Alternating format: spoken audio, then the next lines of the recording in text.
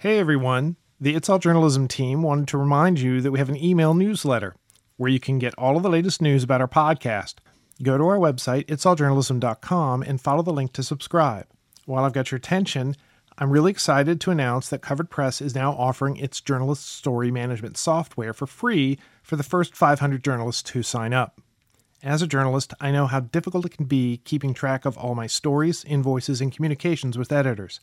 Covered Press streamlines the whole journalism process and keeps you organized. Sign up at coveredpress.com today to get one of the 500 free spots available. And now, enjoy our podcast. And I was just kind of basically gave them my plan. And I was like, just like, tell me that I'm wrong. Like, tell me that this is a bad idea. They're all like, no, I think that's a good idea. I was like, all right, well, they think so. Then hopefully this will work out. Traditionally, journalists have relied on reporting and publishing the truth as the means to explaining the stories they're covering. But lately, some have started incorporating fact-based science fiction to help readers imagine the long-term impact of the complex stories that are being reported on. I'm Michael O'Connell. Welcome to It's All Journalism.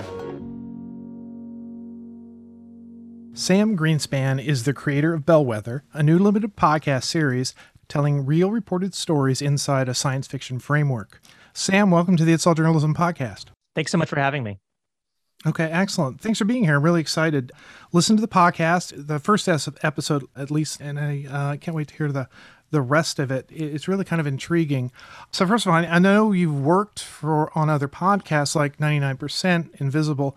Tell me a little bit about yourself. How did you get into the audio storytelling gig? Sure. So I was just like a weird kid who grew up in suburban, exurban South Florida. And just by virtue of being in a car a lot, growing up pretty close to my grandparents, like there was NPR was just sort of always around.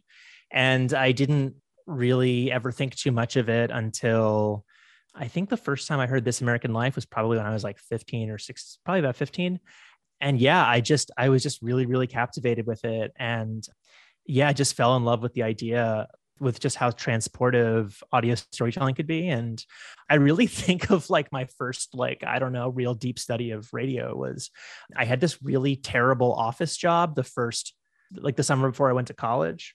This was in 2004. And I had just gotten my first Apple laptop that came with a iPod. And I think I found on the internet like a torrent of like every This American Life episode that had aired at that point. And I just like sat in this, I think I was like filing all day, and I would just file all day and listen to like 7 or 8 episodes of This American Life for an entire summer. And I think by the end, I think I made it to the entire show at that point. So, and then I went to the Salt Institute in Portland, Maine in 2006 and learned from Rob Rosenthal and Patty White about how to make documentary radio stories. Yeah. And then just sort of kind of a slow process of like hustling to figure out how to find work in this world, because it was really, and remains really, I think, still pretty opaque to people who are just starting out. My first job actually out of college was teaching high schoolers in DC radio production at the Latin American Youth Center, this place called the Art and Media House in Columbia Heights. And yeah, it was a super cool summer job. Got to just like work with kids and hang out. And we made like weird documentary audio experiments all day. Then I stuck around DC, did some freelancing for, I guess, your home station, WAMU in DC and WYPR in Baltimore. And then I wound up living in Baltimore for a little bit, wound up getting a job at the NPR mothership in the operations department, and did a bunch of different things at NPR, gigging around All Things Considered, the weekend shows, and then eventually was tapped to launch the TED Radio Hour, which is still going strong. Yeah, and I think it was probably around 2000. I think it was like 2009, 2010, which was when the real podcast boom started happening. And it really felt at that time, by podcast boom, there were like 5 shows, right? Like there were the shows that like you can get This American Life as a podcast. You can get Studio 360. At that time, Weekend America was still on the air, which was a big show that had a lot of like really interesting documentary work. I think Hearing Voices still had a feed here. I don't even know if Hearing Voices still does have a feed. They may. And basically, like if you were a person who listened to podcasts, like there were about 8 shows and you could listen to all of them over the course of the week. Well, to be fair, those were 8 NPR shows. There were a lot of other podcasts. Yeah. Well, I guess in sort of my orbit, right? The sort of like journalism, public radio oriented stuff. But I guess my point is that around like 2009, 2010 is when there started being podcasts that were sort of in that NPR public radio orbit from people who were sort of had come up in that environment, but were working independently. People like Nate DeMeo at the Memory Palace, and of course, Roman Mars making 99% Invisible. That was sort of through a partnership with KALW, but in the NPR station in San Francisco. But yeah, they've been pretty much as like independently. And those, there was also a really cool show called, oh God, what was it called? It was this really awesome show about video games. A Life Well Wasted. That was an amazing show. And yeah, it just felt really crate diggy, right? Like it felt like you would go to your local like record shop and just sort of dig through the stacks and like you're not sure what it was going to find. That's kind of like what it felt like when you're sort of looking through, I don't know, places that aggregated RSS feeds or the iTunes store or whatever. There was like a really weird experimental podcast called Basement Tapes of the Mole Cabal. Love and Radio was a much like sort of rougher. There was also this brief thing called like alt NPR, which I don't even really understand like what that was at the time, but Love and Radio was part of that. So anyway, like, yeah, there was this sort of moment happening where all these people were interested in making and like taking what everyone had learned from public radio and kind of like sitting in dialogue with the things that we really liked about it and also the things we didn't really like about it and making stuff that could be new and innovative. And so I just got really hooked on Memory Palace and 99% Invisible. And unlike, This American Life, it didn't take very long to go through the whole back archive, right? Because like, I think when I started listening to Nate DeMeo's show, I mean, I think he maybe had like 40 episodes, but I think I was still able to like blaze through them in about like, I don't know, a couple weeks. Because they were only like, 5 to 8 minutes long. And I just loved it. And I got in touch with Roman and I just sort of tried. I somehow convinced him to let me be his intern from Baltimore. And then when he was starting his Kickstarter campaign, I basically lobbied for him to just try to raise a little bit more than he was going to raise anyways, and just hire me. And I would come work for him for like 1 or 2 days a week in Oakland. And the Kickstarter was going on like while I was driving across the country. And by the time I landed in Oakland, where I moved, sight unseen from the East Coast, he had raised enough money to basically give me a full-time job. Then I was like a full-time podcast. Which must have been both exciting and scary at the same time. I think if I was smarter, it would have been scary, but I just kind of like knew it would work out. At the time I had just launched the TED Radio Hour. And even though I had only ever had like part-time or gig jobs at NPR, it seemed like I could probably stick around and get a staff job full-time making the TED Radio Hour. And like, I got to work with Eric Newsom on that. And that was like a fun experience. But I just had the sense that there were other interesting things happening across the country. And yeah, I think I have like maybe a very weird bragging right of being able to say that I may be the first person to ever quit a staff public radio job to work at a podcast. Cause like when I told people at NPR that I was like leaving to go work on a podcast, mostly they looked concerned. Yeah, I'm not sure. Yeah, maybe you have such a good future here if you just stick through it. Kind of, yeah. The podcasting thing is I just don't know. Yeah, people love their radios. Yeah, it was. I think if I had been smarter, I would have seen how much bigger of a risk it was. But also, like I was at that point, I had kind of been able to meet a lot of the people that I really looked up to, like the Kitchen Sisters, Davey Nelson and Nikki Silva, and Joe Richmond at Radio Diaries, and I forget who else at that point. Robert Smith at NPR has been a long time mentor of mine, and I was just kind of basically gave them my plan, and I was like, just like tell me that I'm wrong, like tell me that this is a bad idea. They're all like, no, I think that's a good idea. I was like, all right, well, they think so, then hopefully this will work out.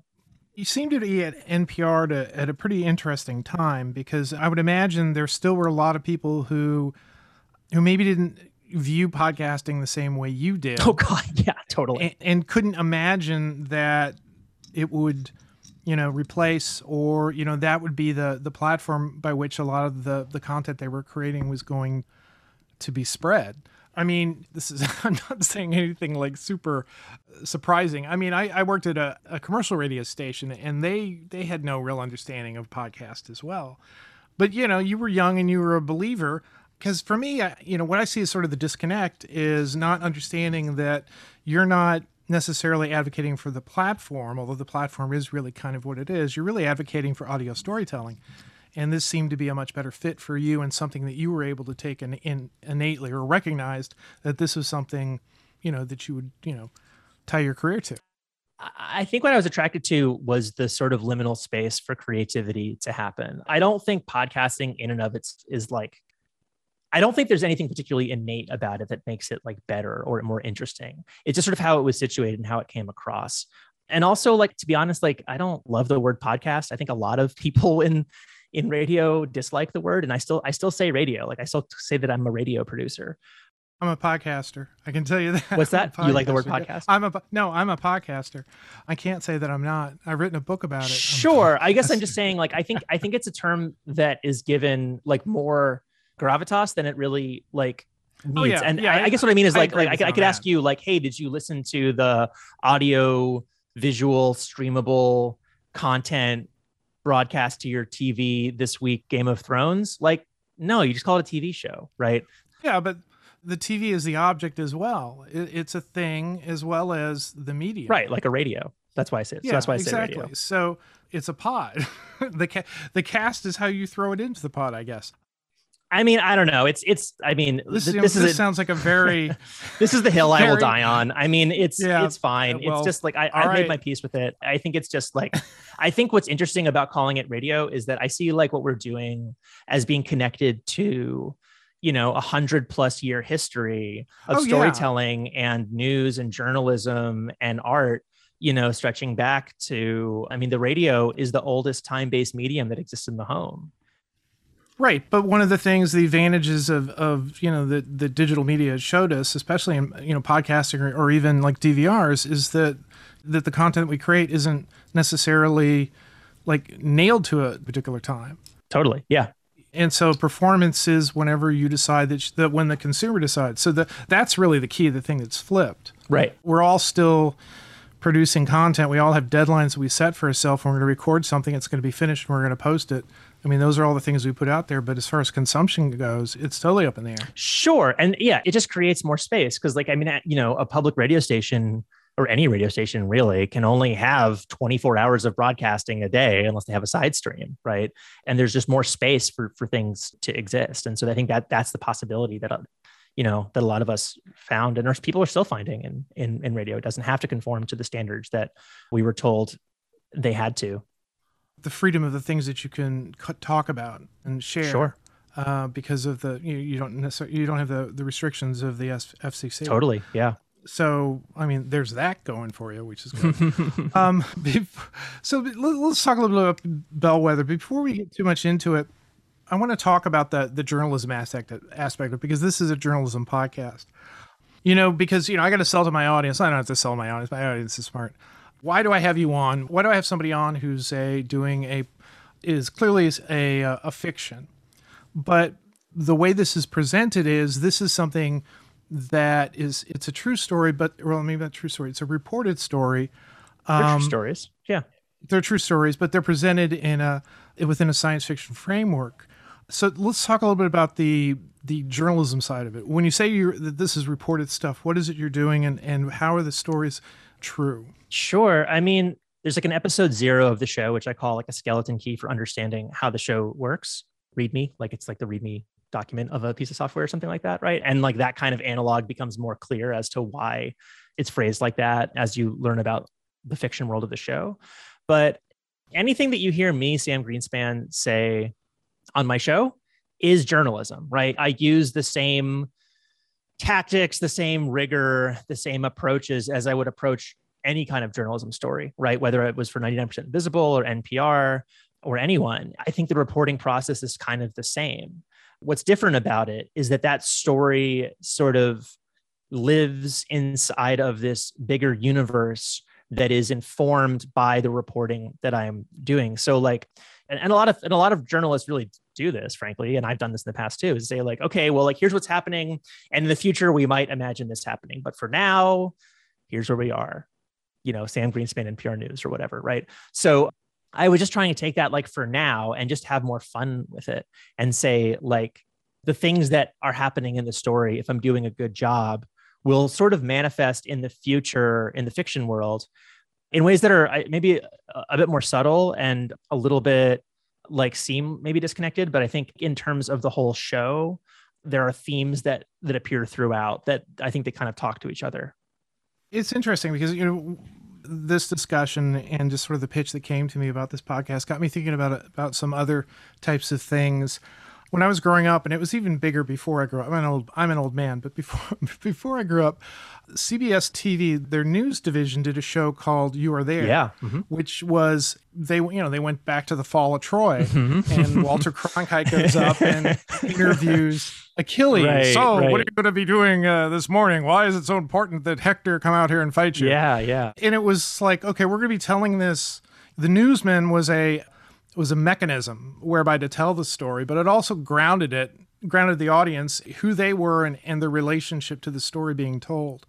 But also I was thinking of Nomadland, the movie by Chloe Zhao. And there was another movie she did about horses. It might've been called Horses. She did a few years later where she gets, people who lived these lives, or she's drawing on real stories and then presents them in a fictional framework that in many ways seems even more real than a fiction, because they have the depth of whatever the story behind it is, or the people behind it. Yeah, it's funny. I mean, I think Nomadland was really like the first half of it felt like a documentary, and then the second half felt like a narrative film. Yeah, it's such an interesting, innovative technique. Yeah, I guess what I'm saying is it's okay. Even in podcasting, I mean, people have done this too. I mean, I use the phrase speculative journalism. There was a really great show out of KPCC called The Big One, which is like forecasting like an earthquake that will like really damage Los Angeles at some point in the future, which was itself based on the Pulitzer Prize winning New Yorker article by Catherine Schultz called The Really Big One, which is about the coming earthquake in Seattle that's going to completely destroy the entire Pacific Northwest that we know is coming. And I think that, those two in particular have shown like you can report the future.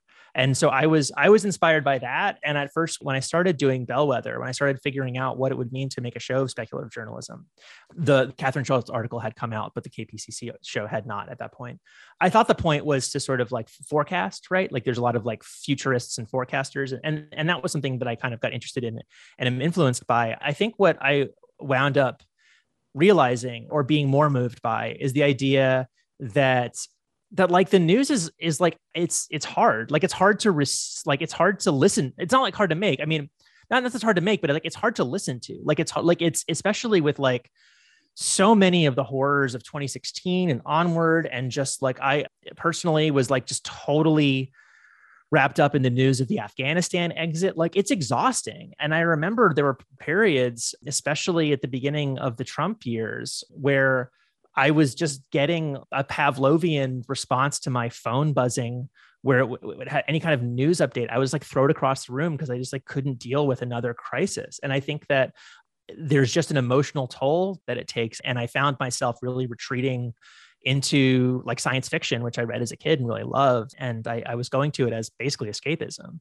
And what I found very quickly, which I had forgotten, is that sci-fi has always been about cultural commentary and has always been about the present, however the authors were finding it. So I began to think about maybe speculative journalism. I mean, yeah, it's about forecasting and it's about like trends and stuff like that, but it's also about giving us the sort of emotional space and the emotional bandwidth and the feeling of like safety, and to deploy your imagination to go and look at like really hard stories that we might not otherwise be able to look at fully because they're just too scary.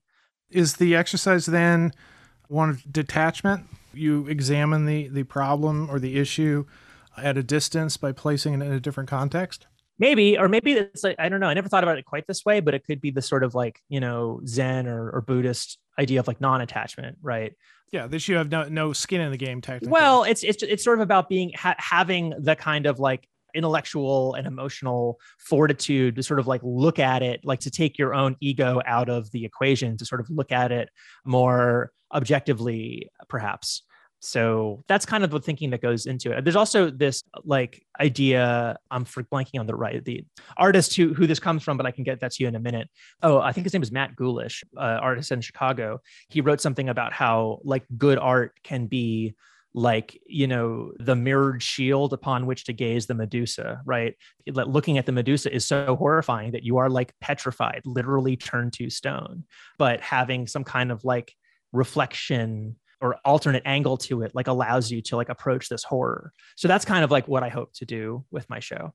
And I know that if you look at something like The Twilight Zone, where they put, obviously it wasn't reported, but they were taking like maybe real concerns about, nuclear, armament or Sure. Yeah. other issues, racism. The day after, what was it called? The day after was the movie. Yeah. But the idea is you're taking these stories and you're putting them in a different context so that people can view them and think about them differently.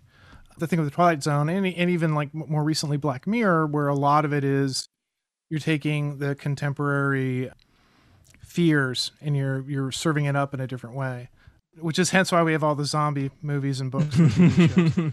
Right. Sickness, right? The sickening is happening. Yeah. I mean, I grew up in the Twilight Zone. I loved those marathons. I watched it constantly. Do you have a favorite episode? There's actually a couple that come to mind, actually. So the thing that I love the most about the Twilight Zone and Rod Serling as a creator and a writer is that like they were really of this moment where it's like it's good to be an individual and like it's good to be a unique person, and that like the most beautiful thing in the universe is like one person expressing themselves, and the most scary and dangerous thing in the universe is an unruly, stupid mob, right? And I think that there's an episode, I believe it's called "The Monsters Are Due on Maple Street." Yeah, that's one of my favorites. It's so good. It's so good, and it's so just dark. Yeah, well, it's basically it's just that like there's this like small town, and some kids think they saw a flying saucer, and then someone's like, and like then all the power in the town goes off, but like one person, their lights turn on, and then they're like, oh my God, like those are the aliens, we got to go kill them. And the town dissolves into total chaos, and it just looks like they're just having a witch hunt. And then like up on the on the hillside in the final pan out, you do see the Martians, and they're like, wow, it's really easy to take over, to subjugate humans. All you got to do is just like knock out their power and turn their lights on a little bit, and they all kill each other. So it's you exploit their fear, right? And the other thing I was thinking about this as you were talking is taking speculative, journalism. Is it a way to, because if you're doing a news story, you can really only report what happens, and the ending might not be the ending that you would choose. But is this a way for you to basically mold the narrative and then present it maybe with an ending that provides whatever it is you want to provide?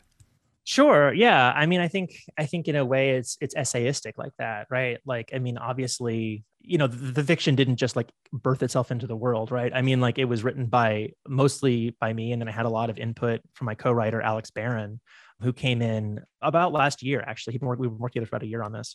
And so he was the one who really sort of helped me crystallize some ideas and finish the thing. So yeah, I mean, so like in episode 2, it's about the ghost ship fire in Oakland, where I used to live, in which like it was this horrible warehouse fire in which 36 people died. As a response to this really horrible fire, the thing that city governments were doing, not just in Oakland and California, but really across America and even into Canada, was like shutting down these art spaces, these unpermitted art spaces where people were actually like reeling from loss, because a lot of people like knew those folks who died. And that fire was being used as a wedge to basically kick people out of their homes and then flip them to developers. And this was sort of egged on by like alt-right trolls who were encouraging each other to go play vigilante and go into these DIY spaces that were, that had their addresses public on Facebook events or whatever, and just like go and like, see what they look like and then report them to the fire marshal. And the cities were complicit in this. And my point in that was like the thing that was just so hard to say that I finally, that one took me a long time to write. And I eventually kind of just say in the piece, like if literal Nazis are happy with city policy, there's something probably wrong with the city policy, right? But there was this sort of like willful turning of a blind eye to all of these, actual hateful people, like literal white supremacists who wanted to hurt these communities of BIPOC and queer artists and stuff like that. And the city was complicit in it. And because it, that's like, oh, well, actually, this is what our policy says. And, it says you can't have like living in unpermitted workspaces. Anyways, the point is that when we go to the fiction, we hear a character in Cass and Icarus's world who is sort of like a YouTuber of their time called Grant Ulysses. And he's like a white supremacist. But the way that white supremacy manifests itself in their time is to be what we call autonomophobic, right? Which is to be like anti-AI, anti-robot. And so he's kind of like issuing a bunch of schlock about why, in the show, robot is a slur. So like why robots, because it actually comes from the Czech word for forced labor. So it's their word. They can only use it. Well, I mean, it's weird because I've sort of trained myself to stop saying robot, but like, that and hateful stuff. And then it just sort of used as a vehicle to promote other kinds of like hateful platforms.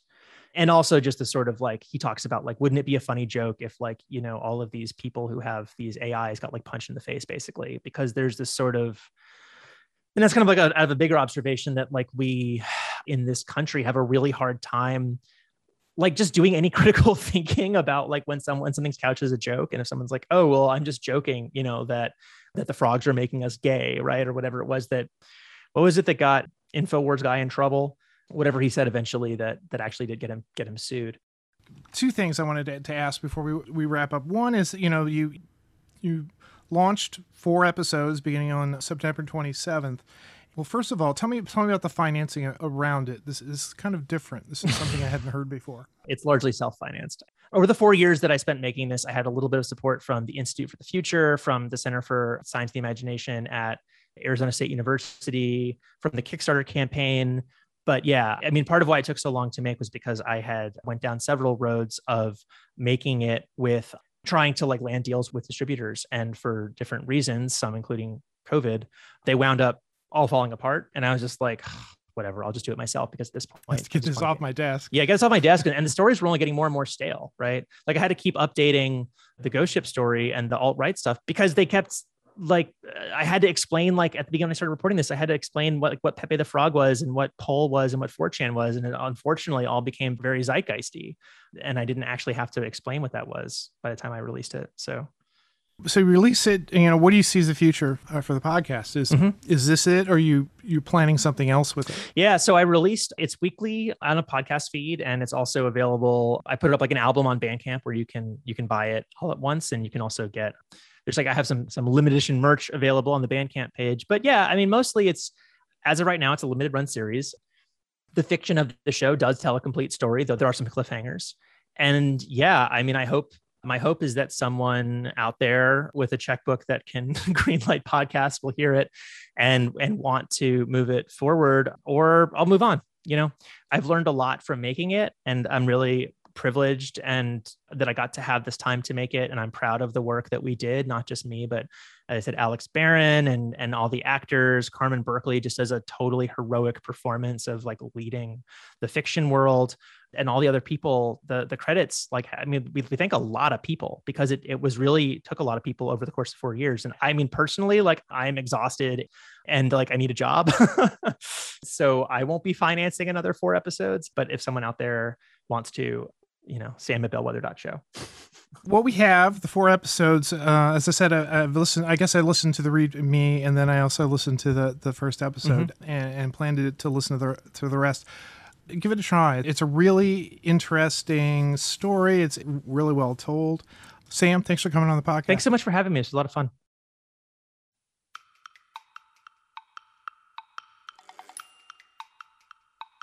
You've been listening to It's All Journalism, a weekly podcast about the people who make the news. You can find out more about us and download past episodes at itsalljournalism.com. While you're visiting our website, sign up for the It's All Journalism newsletter. You'll get all the latest info about our podcast, including episode notes and news about live events and upcoming interviews. Go to itsalljournalism.com to subscribe. Speaking of subscribing, you can subscribe to our podcast on Apple Podcasts, Podcast One, Spotify, SoundCloud, Google Play, and pretty much anywhere good podcasts are found. If you'd like to help us grow our podcast, like and share our episodes on social media. Look for us on Facebook, Instagram, and Twitter. It takes a lot of people to create an episode of It's All Journalism. Nicola Grisco produced this episode. Amber Healy wrote our web content. Nick Dupre wrote our theme music. Emilio Brust helped with our booking. Steph Thomas is our social media manager. And I'm your host, Michael O'Connell. Thanks for listening.